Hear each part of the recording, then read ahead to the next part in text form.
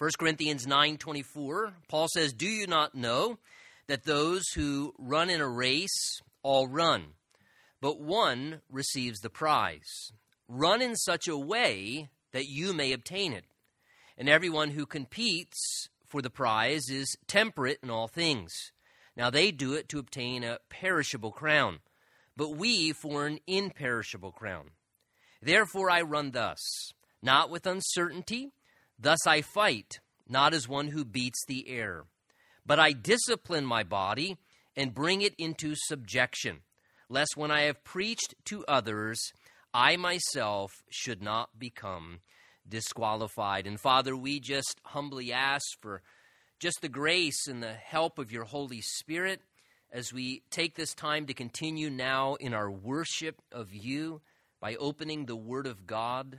Lord, we thank you for the privilege to still continue to do this in this great nation that you allow us to be a part of. We thank you for another new year, Lord, and the very mercies of God that we're standing here together as the family of God this morning. We're grateful, Lord, and ask that as we start this new year, that even the passage in front of us this day, that your Spirit would use it to speak things to us, to help us to serve you effectively as individuals and as a church family in this year ahead. So please prepare us, Lord, by the power and ministry of your Spirit, and we ask that by your Spirit's voice we would hear what you're saying to us this morning in Jesus' name. And everyone said, amen. Amen. You may be seated. You know, there is something, whether you like sporting events or not, I believe, very inspirational about observing a serious athlete. And yet I would go further to say I think there's something even more inspirational about witnessing or observing a serious or a devoted Christian. You know, the reality is, you know as well as I do, everybody knows there are differences between those who are athletes and those who are serious athletes. And there are athletes and there are serious athletes. And excelling in athletic competition is not just always a matter of skill or natural ability. It's also greatly dependent upon the mindset, is it not, of the one who is the athlete and participating in athletic competition. It's also greatly dependent upon their sense of dedication and determination. It takes being serious to being devoted as an athlete. Actually, it seems to become a successful athlete. Because even if you have great natural ability, if you're not committed, you're not disciplined and dedicated, you're probably not going to arrive to the same level of success in athletic competition. Well, it's interesting that one of the primary metaphors we find in the New Testament for the Christian in serving our Lord Jesus Christ is the idea of being an athlete. We see these sports and athletic analogies throughout the New Testament. And, you know, in light of that reality, I think it's good for us to consider that the idea of the analogy of a athlete doing their best, trying their hardest, trying to compete according to the rules so they don't become disqualified, understanding there's a reward and a prize at the end. This beautiful picture is what's given to us that in a like manner that we ought to serve the Lord.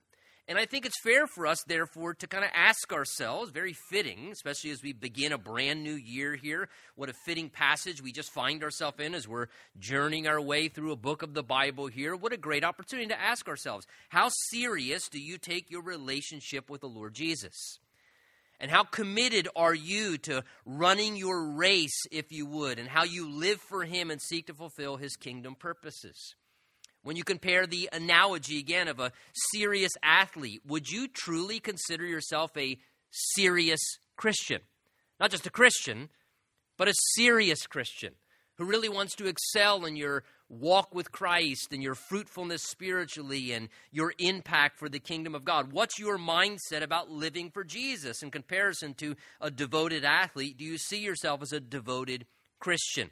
Well, that seems what Paul is really trying to emphasize in these last few verses here of 1 Corinthians 9. And again, what a timely occasion as we just happen to be starting a new year here to think about some of these things. Remember the backdrop from chapters 8 and 9 specifically. Paul has been discussing how because he wanted to honor the Lord and because he loved people more than just loving himself, that he was willing at times to set aside his own rights, to think beyond himself. his own needs or desires or preferences, and he was willing to make personal sacrifices, to adjust at times, to be flexible, to be willing to be adaptable, and to do what he needed to do to fulfill the higher purposes of God. And really, as he said in 1 Corinthians 9, verse 23, to do what he could for the sake of the gospel. In other words, Paul was continually pointing out in chapters 8 and 9 how we have this decision as we live for Christ and we recognize that we can live for a higher standard for the sake of the gospel and not just the sake of our own personal comforts or our worldly desires, that for the sake of the gospel at times we can set aside things that maybe we would be allowed to do to say, but you know what, if that's going to hold me back or hinder me from following Christ effectively or serving people to a greater degree, I'm willing to be adaptable. I'm willing to adjust. I'm willing to make sacrifices to do what's in the best interest of honoring the Lord and serving others. And it seems Paul now continues with this encouragement to all believers by using now athletic imagery as he comes to the end of the chapter here. He talks about running a race and trying your best to win the prize and doing whatever is necessary in self-discipline and determination, making sure you're not disqualified, but that you do your absolute best to excel towards victory in the Christian life. Now, let me just say, as Paul's writing to the Corinthians, it's very interesting that he does use athletic analogy writing to the church of Corinth, because we know historically that the city of Corinth was famous for their sporting events and their love for athletics. We know the Isthmian Games happened every few years in the city of Corinth, and those games were second in prestige and popularity only to the Olympics themselves.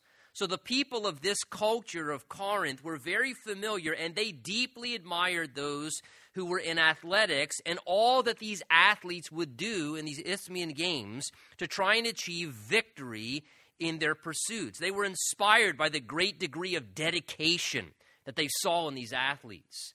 They were amazed by the degree of determination that they would put forth and how these athletes would undergo strict lifestyles, making sacrifices that other people wouldn't in preparation and training in order to attempt to win, and were willing to make these sacrifices presently because they saw further down the road to the future goal that it could bring about. And Paul's going to say this same attitude ought to be the attitude of the Christian.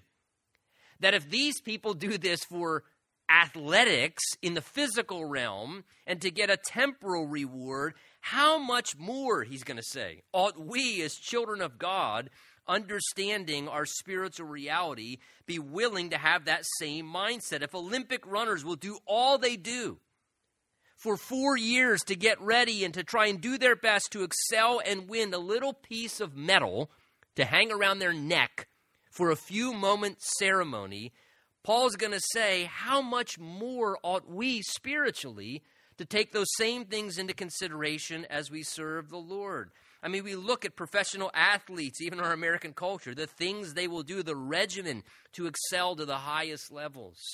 And what is honestly kind of a sad thing to think, how much more ought we to invest in serving the Lord successfully, being a serious Christian. So Paul here in verse 24, as he starts to talk about these things, the first thing he says here, verse 24, is he asks this question. He says, do you not know that those, he says, who run in a race all run, they all compete, but only one, he says, receives the prize, the victory crown. Run, therefore, he says, in such a way that you may obtain it. So the first thing I see here from verse 24 is Paul teaches us here that serving our Lord Jesus is worthy of our determination. Let me say that again. Serving our Lord Jesus is worthy of our determination.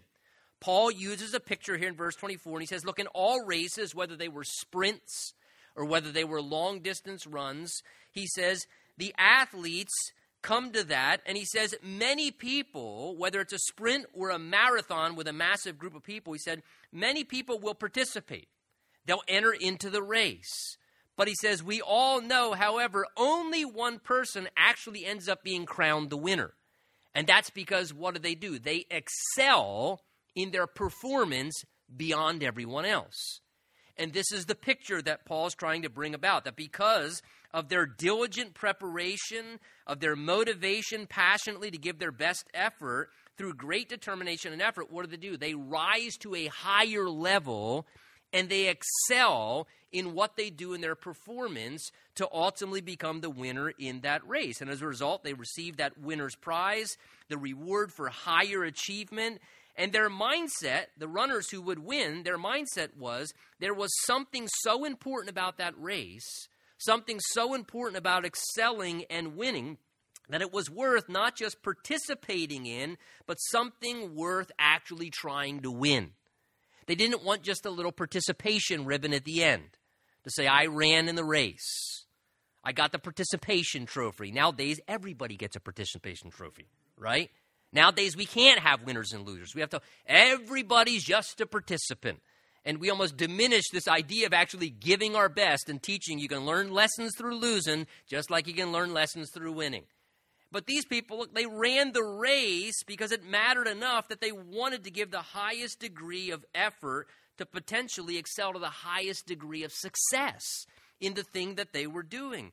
So Paul's saying, look, if you're going to enter the race, why not actually be motivated to try and win the thing?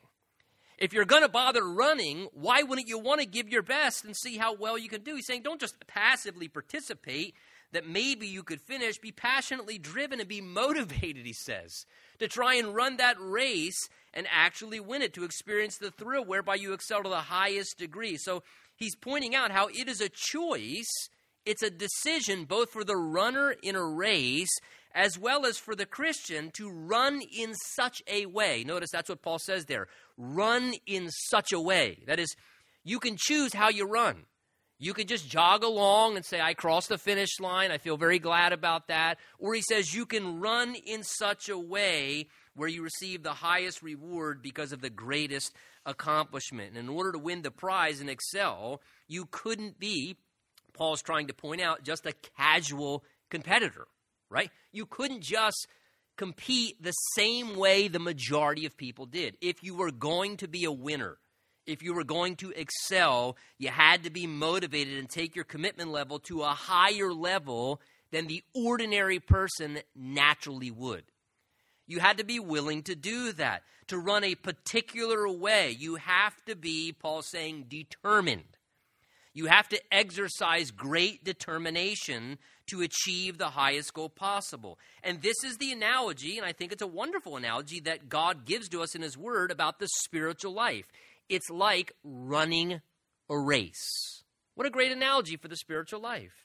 When we first come to Jesus Christ, recognizing that we are a sinner and that he is the Savior, that he died on the cross for our sins to take the punishment that we deserve for our sins, and that he rose from the dead, and that now Jesus alone can forgive our sins, and that if we come to him, he'll forgive us, he'll give us the gift of eternal life, and we choose to begin to follow him as Lord. At that moment, when we have a spiritual conversion experience, it's almost as if, bang, that's the spiritual starting gun.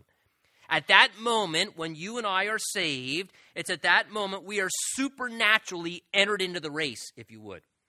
And our goal, our end goal in life is completely different. Before, we were running a different race out in the world, trying to chase other goals and cross other finish lines. But now we're entered into this Christian race where there is a different course to run until we cross the finish line, which allows us to enter into heaven. And when we get saved, we enter into that race. Now, we're not competing against other people in the spiritual life. That's not the idea of a race spiritually. We're not trying to outdo other people. We recognize we're given our own leg, if you would, to run our lap or our few laps around the track. And God gives us our own lane and our own leg in the race to run our course until we cross the finish line. And here's the thing to remember, folks. Nobody knows how long or how short your race is.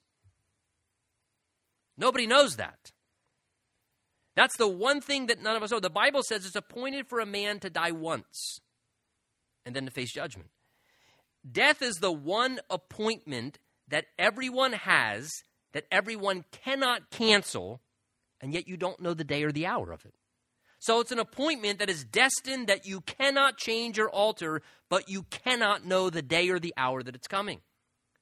That's why it's so important to realize, Lord, I don't know if my race is going to be this long, or if my race is going to be this long, or if I'm going to have a very short race. None of us know that. God alone knows that. But that's all the more reason why we don't want to be apathetically, casually just jogging around, staring at the birds and being distracted rather than paying attention with determination and running our race to the best of our ability.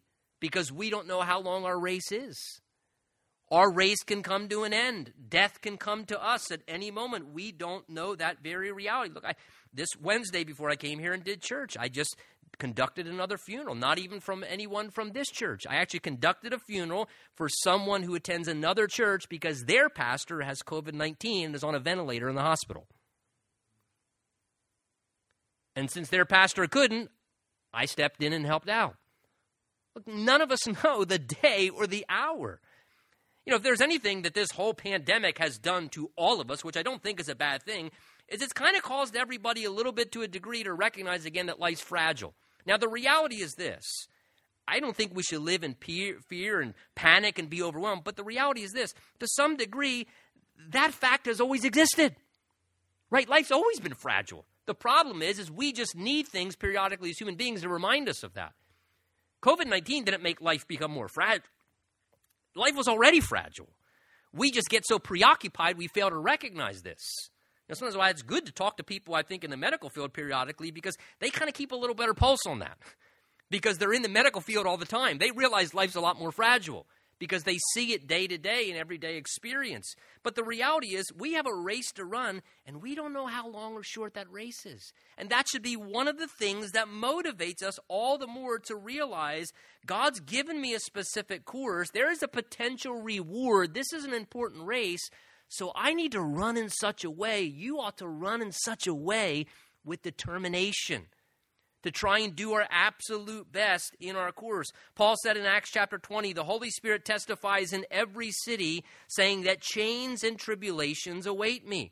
But none of these things move me, that is, move me off course. Nor do I count my life dear to myself, that I may finish my race with joy and the ministry which I receive from the Lord Jesus. Of course, Paul, at the end of his life in 2 Timothy 4, made this declaration. He said, I have finished the race. I have kept the faith. Finally, there's laid up for me the crown of righteousness, which the Lord, the righteous judge, will give to me on that day. You know, in light of this spiritual picture, our coach, if you would, Paul the Apostle, who's been a runner himself, who's ran quite a good race, Paul says, look, as a spiritual coach, let me encourage you. He says, run in such a way that you can excel, obtain the highest prize. He's saying, I'm not telling you to do something I didn't once do. I've run my race as well. And he says, look, I'm asking you, take your spiritual life seriously. Don't allow yourself to become passive and half-hearted, even spiritually lazy from time to time, because the question that we should really always be asking ourselves is, how am I running my spiritual race? Because the reality is we all have the potential to get a little bit sluggish and things happen, and we can all have that potential. But ask yourself this morning, again, great occasion as we cross through the boundary of leaving one year and entering into another year, how are you doing spiritually in the area of determination? How determined are you personally to really walk with Jesus, to really serve the Lord, and to be driven to achieve the highest, if you could, benefit and potential of your spiritual walk and service to the Lord? Romans 12 says to us that we're not to be lagging in diligence, but fervent in spirit, serving the Lord. You know, may God give us the grace in this next year to seek to be more determined. Lord, I want to be more determined now, because I know one thing for certain. I certainly probably have a lot less left in my race than in my rearview mirror. And again, age just starts to tell you that. You start to realize at a certain point there's clearly probably less race in front of me now than there is behind me.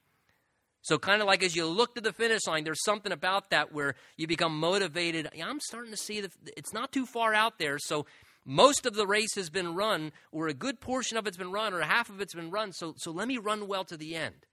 run in such a way to see if I can achieve the highest degree. And may God give us that grace to be determined in our walk and relationship with the Lord. Paul goes on, verse 25, to say, and everyone also who competes for that prize, he says, is temperate in all things.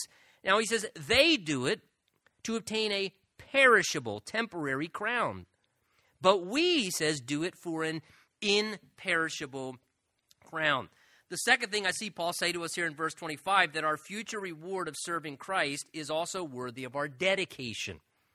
Our future reward, which we all look for, of serving Christ is worthy of our dedication. What he's describing in verse 25 here is the lifestyle and commitment level that was displayed in athletes who chose to engage in these Isthmian games that took place in Corinth. He says, everyone who competes, verse 25, he says, is temperate in all things. That word temperate speaks of exercising restraint or using moderation in what you do or don't partake of.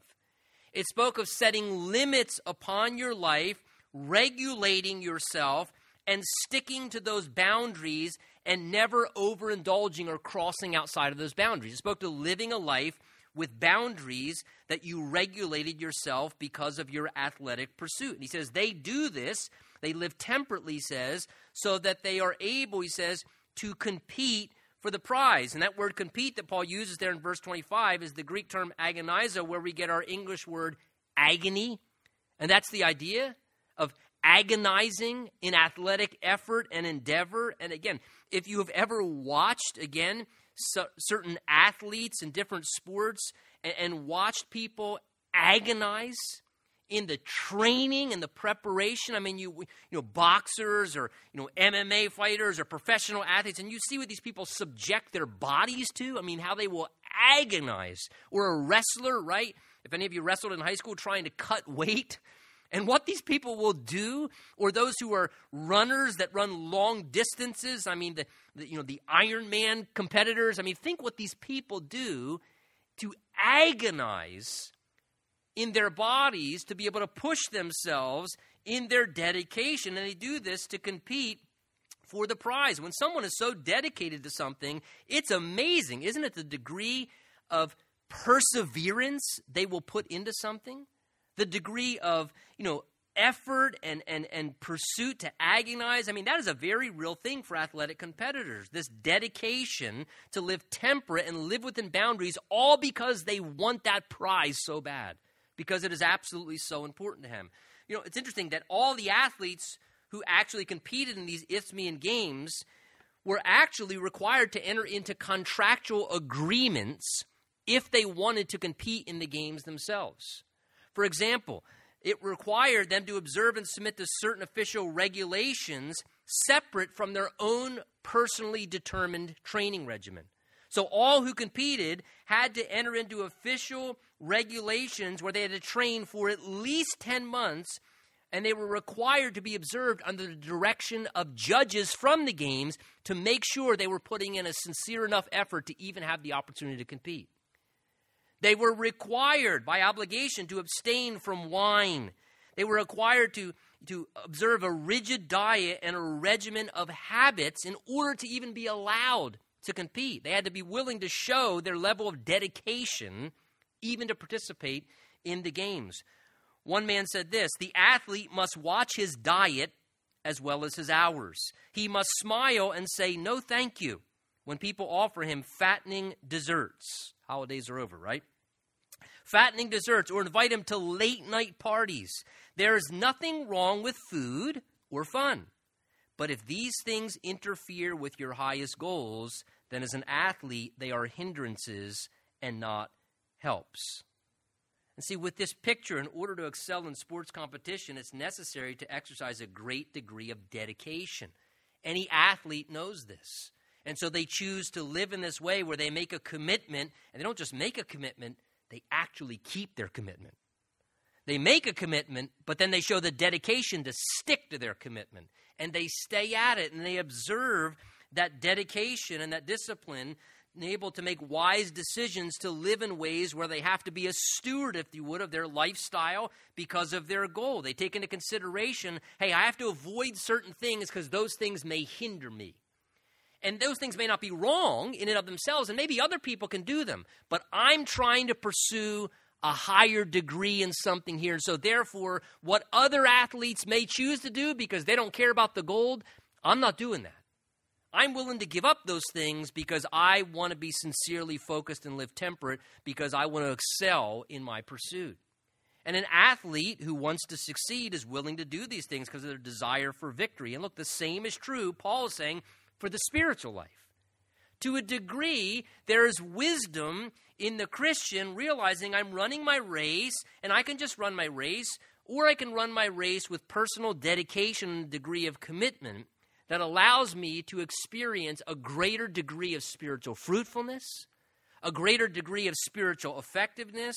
That's why Paul said in 1 Timothy 4 to young Timothy as he wrote to him, he said, Timothy, exercise yourself towards godliness. He used a spiritual analogy. Exercise yourself. He said bodily exercise profits a little, but he says godliness is profitable for the life that now is and the life that is to come. It's much more profitable. I don't know, maybe Timothy was into CrossFitting in his day. I don't know. And maybe Paul was saying, Timothy, that's fine, do your CrossFit. But Timothy, do you spend more time CrossFitting than you do fitting yourself to live, denying yourself, taking up your cross and following Jesus? What are you into more, Timothy? Because one matters way more. And so he said, Timothy, exercise yourself towards godliness. It's literally exercise, or that is put some time in the spiritual gym. Right?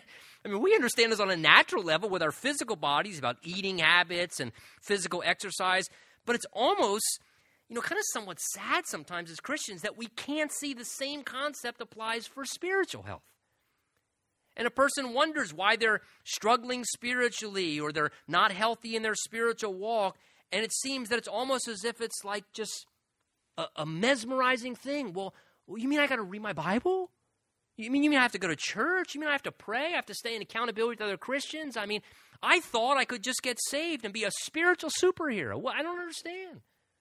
And look, we would never do that in a physical sense. So in a spiritual sense, we have to understand that we have to exercise ourselves towards God. And we've got to put some time in the spiritual gym to be spiritually healthy and progress. And if we understand that necessity in athletics or dedication in career or academics, God help us to use the wisdom to realize the same applies. We have to exercise a degree of dedication because we see the worthiness of the reward on the back end. And look, Paul's saying here, we have a much greater reason, even than an athlete, to be motivated in our dedication. He says these athletes will do those things, look what he says, for a perishable crown. When they won their race, they got a little crown made of leaves. Now, I don't know how long that thing lasted for. Leaves. But it was so prestigious to them to have that honor and that experience, they would do all these things for that temporary crown. And Paul's saying, in comparison, how much more should we exercise devotion and dedication? Because we're doing it, he says, for an imperishable, eternal crown. As Jesus, our victor judge, says to us, well done, thou good and faithful servant. Here is your reward. And look, let me just say this morning, because sometimes Christians say, well, what's the big deal, this eternal reward thing? I mean, I don't care about no eternal reward, no crown, whatever. Trust me, when you get to heaven, you will. Read Revelation chapter 4, because part of the worship experience in heaven, Revelation 4 says, is we are casting our crowns at the feet of Jesus. The last thing you want to do is be standing in eternity and be looking at your friend next to you and say, can I borrow yours to try just one time? I want to see what that feels like. I want to fully worship the Lord. No, you want to be able to have a crown to cast at the feet of Jesus. Your eternal experience, to some degree, is going to be dependent upon the degree of eternal reward you accumulated by how well you did or didn't live for Jesus. It will matter in eternity. It should be something that motivates us now to a great degree of dedication. So our future reward of serving Christ is worthy of our earthly dedication now. Paul says, verse 26, therefore I run in light of these things thus, not with uncertainty. And thus I fight, he says, not as one who's just beating the air like a shadow boxer. And here in verse 26, Paul shows that in order to make progress in spiritual life, we need to live, we may fairly say, with a degree of focus. Focus. or a degree of direction. Paul's saying if we're going to make progress, we have to have a degree of focus that we maintain in our lives. In the races, when the starting gun went off, they focused on a post that was at the end that was big enough so that all the runners could see that post on the other end. And they focused on that post as they ran. That was their focal point. And they kept their eye on that end post as a way to make sure that they pursued and made progress towards it. And a successful and effective runner could not just run around aimlessly. You know, they couldn't run without paying attention to their pace. These were all things a runner had to pay attention to. They had to pay attention and stay focused on their pace and make sure they stood in their lane, right? Because if you go out of your lane, disqualified. If you get distracted because you see a cute bunny and you run over there, you're probably going to lose. You got to stay focused. If you're always looking back over your shoulder, all the time, you're going to slow down. You're going to trip. It's going to hinder. You got to stay focused on what you're running towards and where you're going. That was important. A sense of clear direction was critical to stay attentive if you were going to be an effective runner making progresses. They ran, the idea is, with purpose, with direction. And again, this is the spiritual analogy. We need to beware as Christians of allowing ourselves, as I said a moment ago, to kind of be a little bit sloppy in our spiritual lives from time to time, right? And we all do that. From time to time, all of us serving the Lord, we can start to kind of just wander a little bit aimlessly for a time spiritually. You know, we get distracted by this or this thing or this pursuit or some person. And we all kind of have this potential to kind of just start to wander a little bit aimlessly spiritually. And we kind of lose focus a little bit. We lose vigilance and purpose in what we're doing and serving the Lord. And from time to time, we all need to kind of refocus in our spiritual lives. I know I do anyway. And it's a healthy thing on occasion to realize that if it's necessary to make progress, that we want to maintain spiritual direction. So again, Hebrews 12 says it this way: therefore, since we're surrounded by so great a cloud of witnesses, the picture there is like a stadium watching, let us throw off everything that hinders and the sin which so easily entangles or trips us up, our shoelaces. And let us run, he says, with perseverance the race that is marked out for us, fixing our eyes on Jesus. Jesus is the end post. He's the end goal. He's the victor's judge that's going to say, well done, when we cross the finish line. So we need to pay attention. We need to set aside things we start to see that hinder us or keep them in better balance. If there's sins that are ensnaring us, we have to be willing to say, you know, look, this keeps tripping me up. I've got to deal with this because it's holding me back in my spiritual race. And fix our eyes on Jesus and run towards him with love and devotion, wanting his commendation when we cross the finish line. Philippians 3, Paul says this: not that I've already attained or am already perfected, but I press on that I may lay hold of that for which Christ Jesus has laid hold of me. Brethren, I don't count myself to have apprehended, but one thing I do, forgetting those things which are behind and reaching forward to those things which are ahead, I press toward the goal. That word goal there is the end post in a race. I press toward the goal for the prize of the upward call of God in Christ Jesus. Notice, the Bible says, beware of looking behind you. Beware of that. You got to forget what's behind and reach forward towards what's ahead. And I'll tell you something. Just like looking behind you can mess up a runner in a race, it can mess up a Christian as we're trying to run our race. And there's two ways we can look behind ourselves and get off track and lose focus. Sometimes we're always looking back at what happened in our past, some mistake we made that we're still struggling with self-pity over and condemnation, and we're wallowing kind of in regret, and that can hinder us and hold us back. And other times we can look back at the glory days of our spiritual life. Oh, I remember when I was walking with Jesus and I was doing all these things, or I remember when I was a part of that ministry, or I remember when we were part of that church, and all these wow and boom, all these, and we tell all these glory stories of which are good things of what happened in the past, but the reality is we're so excited and constantly thinking about all the glory days of our past spiritual life. It hinders it. Well, what are you doing today for Jesus? Why don't you have the same passion today for Jesus That's what God wants. God says, forget what's behind. Reach forward towards what's ahead. Live in the present. Run towards the future. And so we have to be careful of this very thing. Paul says we have to make sure that we don't let ourselves become encumbered. We have to keep focus. And in verse 26 here, he uses another analogy. He almost switches it up a bit in verse 26, saying, thus I also fight not as one who beats the air. And the idea there is, again, it's kind of like a shadow boxer. You know, a lot of young men do this at some point in time. You know, you get in front of the mirror, right? And you practice your moves a little bit there, and you shadow box, and maybe even you think about what it actually would feel like when someone was beating the pulp out of you because you're not very good at it. And so you're standing in front of the mirror, and you're practicing, you're doing your shadow boxing thing. Well, listen, shadow boxing is great, but it's vastly different than actually getting in the ring and having a fight, right? And Paul says, I don't want to just shadow box and beat the air. Paul says, I take this spiritual fight that I'm in seriously. I'm not shadow boxing. He says, I don't want to just be shadow boxing. I'm willing to actually get into the spiritual ring and courageously fight for what's important. And sadly, too many Christians sometimes end up becoming, whether consciously or unconsciously, just kind of like spiritual spectators. They just kind of want to shadow box and watch other people get in the ring, but they never get in the ring themselves. They never truly step into the fight, the spiritual fight. Paul told Timothy, fight the good fight of faith. Timothy, I fought my fight, but you also got to fight your fight. And look, does it take a degree of commitment and courage and faith and sacrifice to take a few hits, if you would, to be effective for the kingdom? Of course. But would we not be fair to say as well, certain things in this life are worth fighting for? Are they not? And as Christians, sometimes, if we're not careful, like other people in the world, we can be preoccupied in having all these other fights that we're engaged in.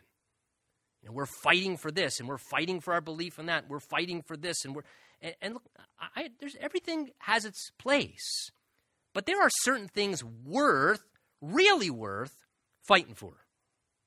And I would say fighting for walking with and the cause of Jesus Christ should be pretty high on the list, if not the top.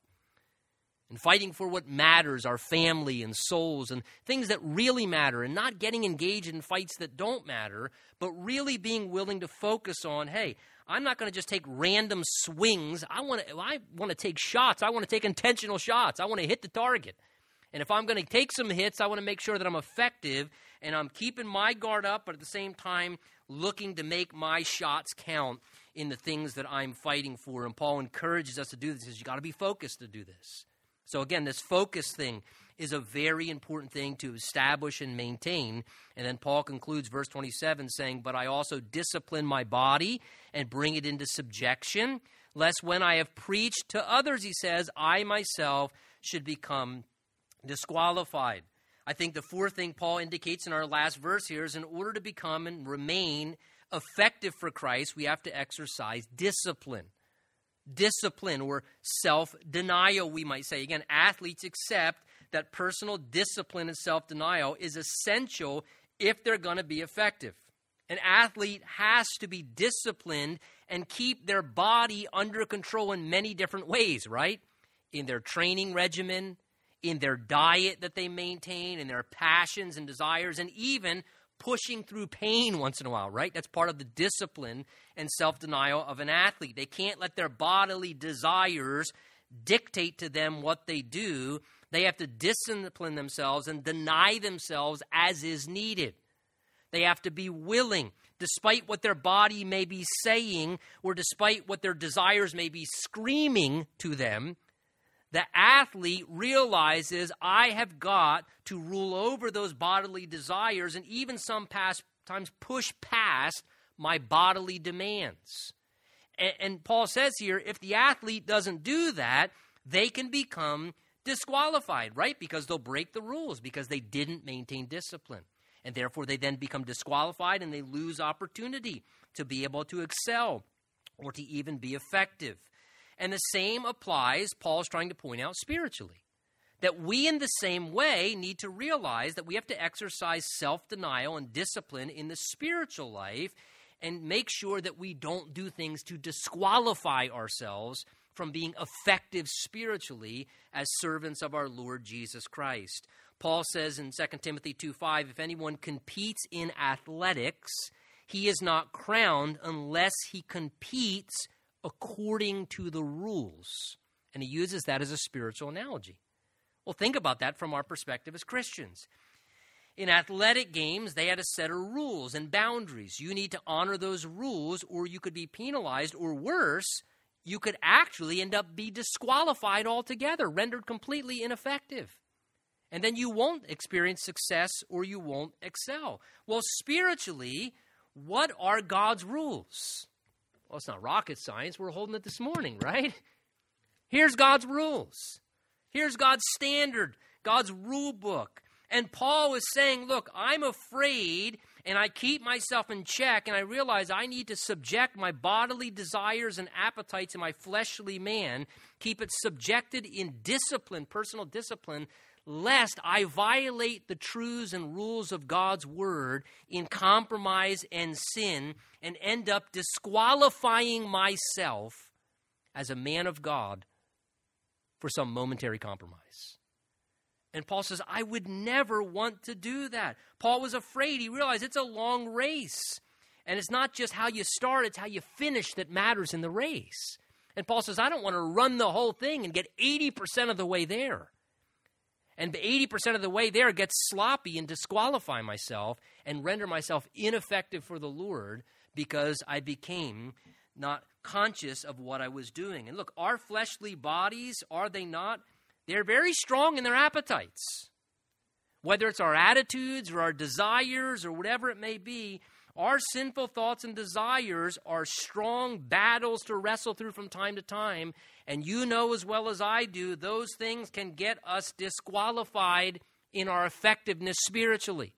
Because if we give in to compromise or we enter into sin, we can find ourselves ending up doing things that cause us to be disqualified in our spiritual effectiveness. And this is the issue here. We need to exercise self-control, and that self-control only comes by the power of the Holy Spirit. Because what did Paul say in Galatians 5? Part of the fruit of the Spirit is love, joy, peace, patience, gentleness, kindness, right? We know the list. And what's he say at the end? And self-control. I need to be living in constant fellowship with the Lord and experiencing the power of the Holy Spirit so that I can have self-control, so that as Paul says here, through self-control, I can discipline my body, bring my bodily desires and sinful drives and thoughts and feelings into subjection and not let those things control me, lest I find myself, he says, becoming disqualified. Look, the issue here is not disqualification of losing our salvation. That's not the context of what Paul's talking about.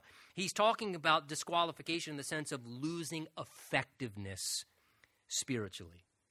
And that's what sin and compromise does. It harms and hinders our effectiveness for the Lord. And Paul, to me, recognized in humility, he says, I want to discipline my body and bring it into subjection, lest when I've preached to others that I myself don't become disqualified. What's Paul admitting?